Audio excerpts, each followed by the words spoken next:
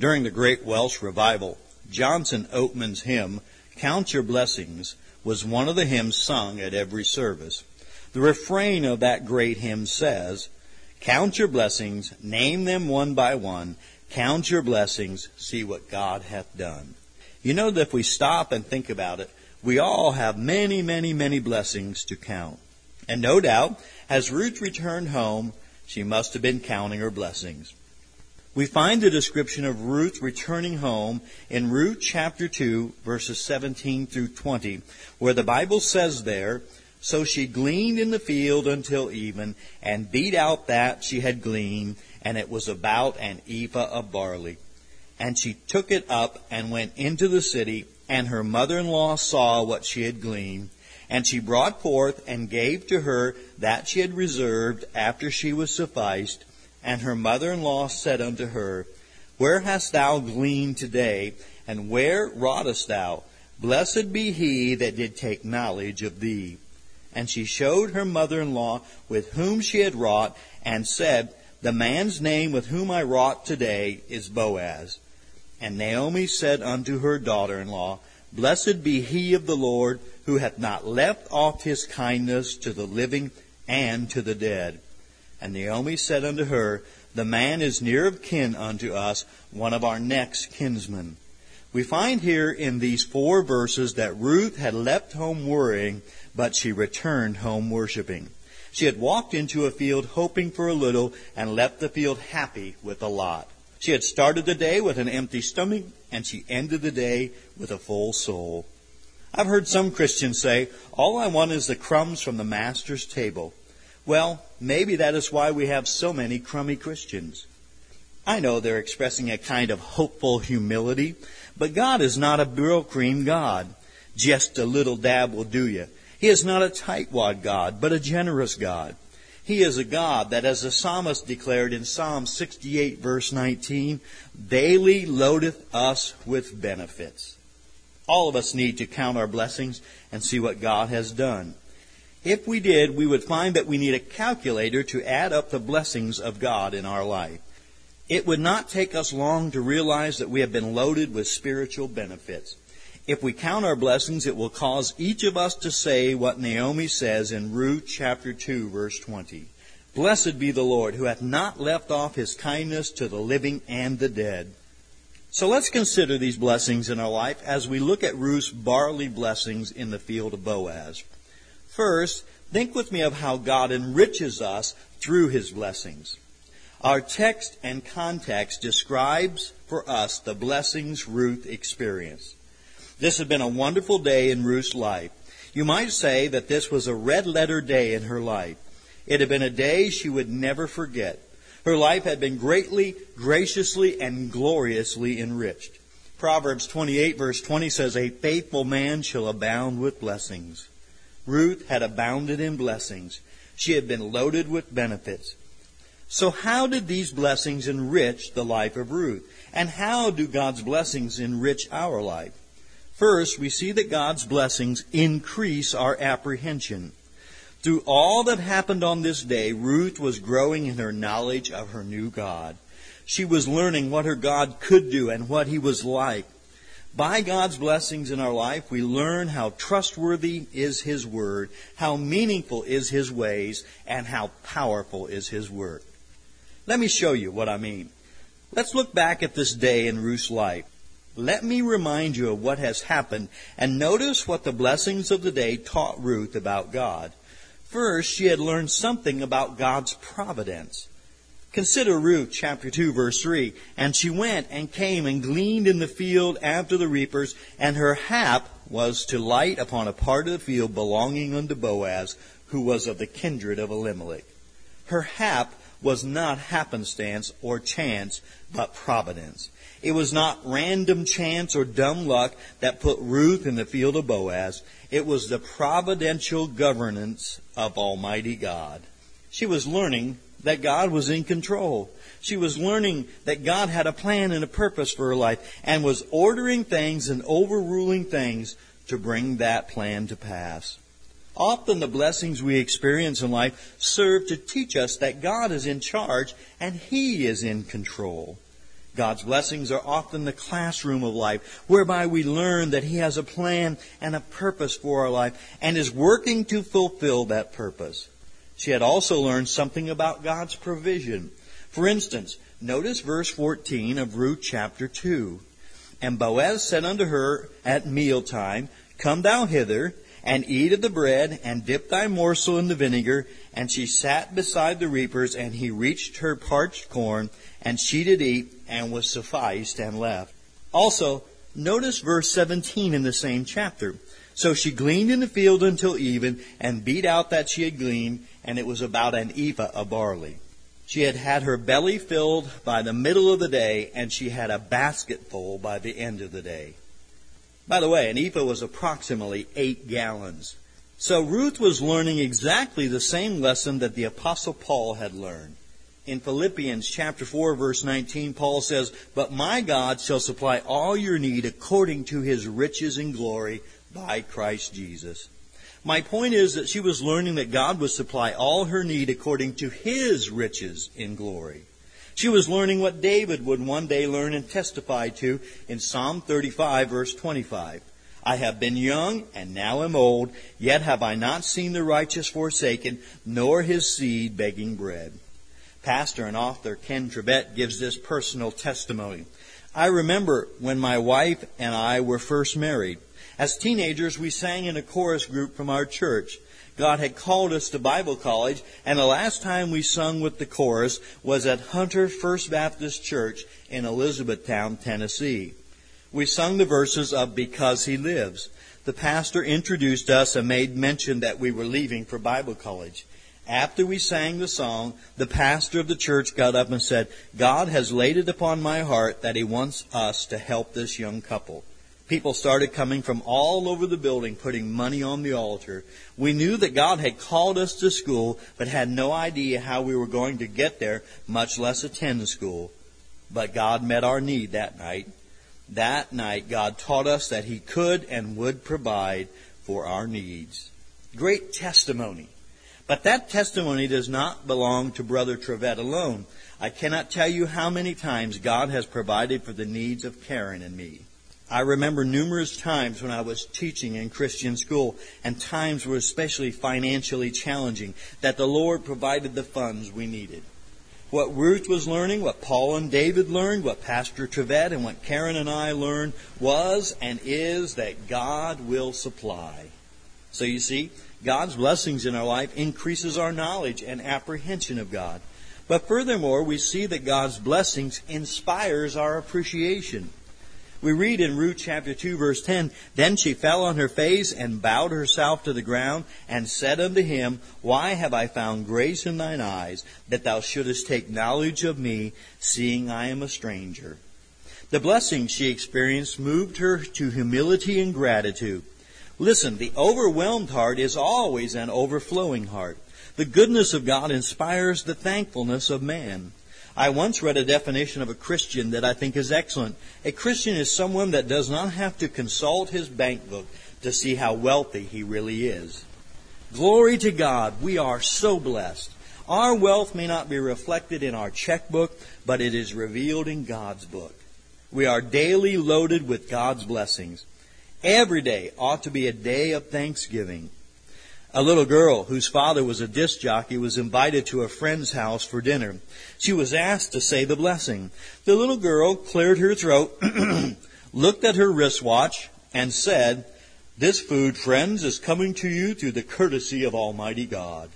When we realize and reflect on the blessings we enjoy hourly, daily, weekly, monthly, yearly, and eternally, our hearts ought to be overwhelmed with thankfulness and overflowing with thanksgiving. Look, the blessings of God, at least in part, ought to inspire every human being, but especially the believer. Listen to what it says in Romans chapter 2, verse 4. Or despiseth thou the riches of His goodness and forbearance and long-suffering, not knowing that the goodness of God leadeth thee to repentance? But the blessings of God are not intended to just enrich us physically and spiritually. Secondly, think with me of how God entrusts us with His blessings. In verse 17, we see Ruth returning home with an ephah of barley, which is about 8 gallons. She has all this barley. What is she going to do with it all? What should we do with all the blessings we experience and enjoy? Ruth realized, as should we, that she had been entrusted with all the barley she had gleaned. As we think about our blessings, we need to be mindful that the blessings of our life are seen by others. Notice verse 18. And she took it up and went into the city, and her mother-in-law saw what she had gleaned, and she brought forth and gave to her that she had reserved after she was sufficed. Can't you just hear Ruth kicking against the door with her foot saying, "Open the door, I've got my arms full"? The blessings of God in Ruth's life were obvious. Naomi saw what she had gleaned. And Naomi says in verse 19, "Where hast thou gleaned today? And where wroughtest thou? Blessed be he that did take knowledge of thee." Let me put a little down-home paraphrase on her words. Land sakes alive, child, where did you get all that barley? God had blessed her, and it was obvious. I remember reading a sermon by a preacher whose name I have long forgotten, in which he asked a very pointed question. The question he asked struck my heart like an arrow. This is what he asked. What is it about your life that cannot be explained in terms of the natural, but only the supernatural? I'm afraid that in too many cases we are naturally religious. We come to church with a stained glass look on our faces and speak in funeral home tones. The preacher stands in the pulpit and intones, "Dearly beloved," as if he just swallowed the communion table. It is like the description one individual gave. They're praising God on Sunday, but don't be concerned. They'll be all right on Monday. It's just a little habit they've acquired. Let me give you a quote from Ken Trevett. "I fear that instead of being naturally supernatural and supernaturally naturally, we are just naturally natural and natural naturally." Now some of you are thinking, "Say what? What does that mean, preacher?" Brother Trevett means that our lives ought to naturally reflect the supernatural power of God at work in them, and that the supernatural ought to be so common in our lives that it is natural to us. Naomi saw the blessings of God in Ruth's life. Do others see God's blessings in our life? Can they look at our life and it is obvious from what they see that God is doing something in our life? There's an interesting statement found in 1 Peter chapter 2, verse 9. "But ye are our chosen generation, a royal priesthood, and holy nation, a peculiar people, that ye should show forth the praises of him who hath called you out of darkness into his marvelous light." In the Greek, the words translated "show forth" describe an advertisement. You could say we are to be a billboard for Jesus. We are to be a living, breathing advertisement of who God is and what He can do. And Ruth was just such a billboard. Notice with me how Ruth was a billboard for God. Look at verse 19. Naomi asked where she had gleaned, but Ruth did not tell her where she had gleaned, but with whom she had gleaned. And her mother-in-law said unto her, Where hast thou gleaned today, and where wroughtest thou? Blessed be he that did take knowledge of thee. And she showed her mother-in-law with whom she had wrought, and said, The man's name with whom I have wrought today is Boaz. Ruth witnessed to the blessing she received from Boaz. We should be a witness to our Lord and all He has done. Our very lives should be an advertisement for the Lord. That is what Peter had in mind in another verse, 1 Peter chapter 3, verse 15. Be ready always to give an answer to every man that asketh you a reason of the hope that is in you with meekness and fear. Why would somebody ask you about the hope that is in you? Because you've been advertising for the Lord. You and I should be walking sandwich board signs for the Lord Jesus Christ. So the blessings God gives us are intended to be seen by others. But we are also reminded that the blessings of our life are to be shared with others. I call your attention again to verse 18 where it says, And she took it up and went into the city, and her mother-in-law saw what she had gleaned, and she brought forth and gave to her that she had reserved after she was sufficed. Ruth shared with Naomi what she had been blessed with. I'm sure that Ruth almost ran home with her barley, all the time thinking about what she had to share with her mother-in-law. She couldn't wait to give her a portion of what she had received. Paul said in Romans chapter 14, verse 7, For none of us liveth to himself, and no man dieth to himself.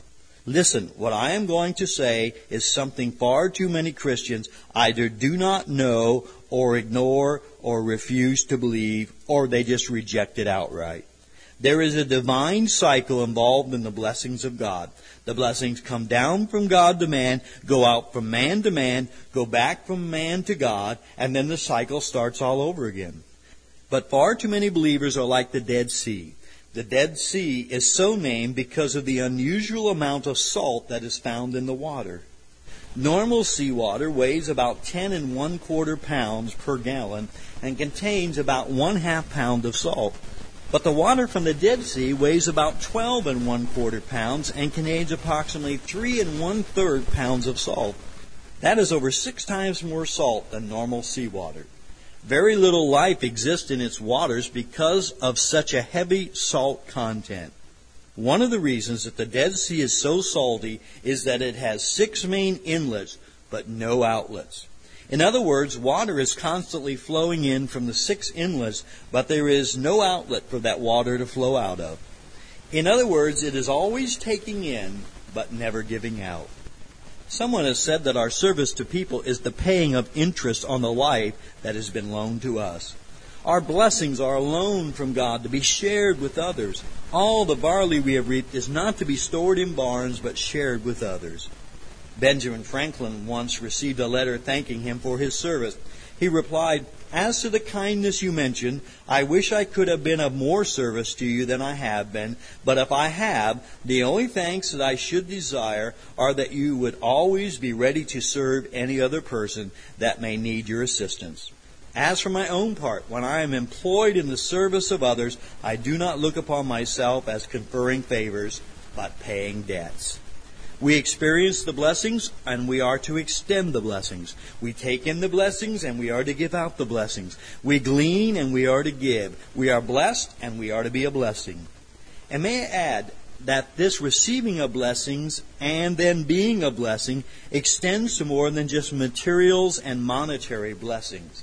We have been blessed by the gospel, and we should give it away to others as well. Paul said in 1 Timothy chapter 1, verse 11, "According to the glorious gospel of the blessed God, which was committed to my trust." We have been entrusted with our blessings so that we will glorify the Lord and so that we will give them away. And that includes the giving away of the gospel. And then thirdly, think with me of how God employs us by His blessings. We are enriched through, entrusted with, and employed by God's blessings. The blessings we experience actually become an instrument in the hand of God to bless others. The food we glean often becomes the food that others eat. I hear people say all the time, "I want God to use me." One way in which He is going to use you is through what He has already done for you. Notice how God used the blessings He had given to Ruth to bring blessings into Naomi's life. Notice how He takes our blessings and uses them in the lives of others. First, we see that God uses our blessings to encourage a weak faith. Notice verse 20, "And Naomi said unto her daughter-in-law, Blessed be the Lord, who hath not left off His kindness to the living and to the dead." When Naomi had returned to Bethlehem, Judah, she called herself Mara, which means bitter. That was a reflection of how she felt about her life and her circumstances. She stated that the Lord had brought her home empty. She considered herself living, but also dead. But when Ruth walked through the door with all that barley, it was like Naomi saying, "God has not forgotten me. He still loves me and cares for me." Her weak faith was strengthened by the blessings she observed and obtained from Ruth. Ruth had a need in her life. God met that need. And by that which God met her need, God also met Naomi's need as well. There have been needs in our life, and God met our needs. And it may be that God wants to take what He has done for us to help others. What God has done for you may be how He will use you to help others. You that have lost a mate, have wayward children, have some physical affliction or ailment, God can use you to be a blessing to others. You can share what you have learned and received of the Lord. That is exactly what Paul was speaking of in 2 Corinthians chapter 1, verses 3 and 4. There it says, "Blessed be God, even the Father of our Lord Jesus Christ, the Father of mercies and the God of all comfort, who comforteth us in all our tribulation, that we may be able to comfort them which are in trouble by the comfort wherewith we ourselves are comforted of God." There's a ministry in California called Spatula. It is a ministry that seeks to give help, counseling, and guidance to parents whose children are homosexual. It was begun by a woman whose son walked in the kitchen one day and said, "Mom, I'm gay." It was a bombshell to this mother. Through her trial, she discovered that there were little resources for people that were going through what she was going through. That realization led to the founding of Spatula. What God has done for you may be how He will use you to help others. God can use you to be a blessing to others. You can share what you learned and what you have received of the Lord. We also see that God uses our blessings to establish a worshiping faith. Consider Naomi's reaction in verse number 20.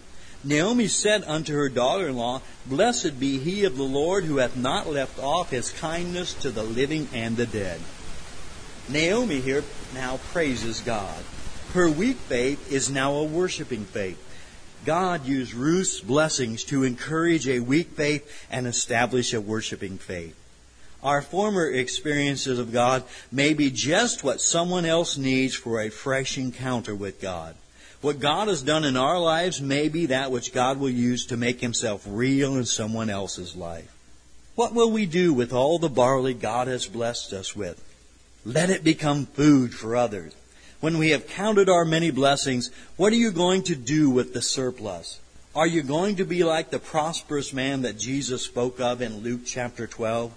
God blessed him with a bountiful harvest, and what did he do? He built bigger barns and kept it all for himself. And God called him a fool. Listen to what it says in Luke chapter 12, verses 20 and 21.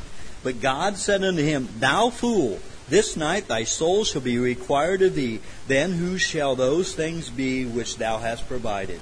So is he that layeth up treasure for himself, and is not rich toward God."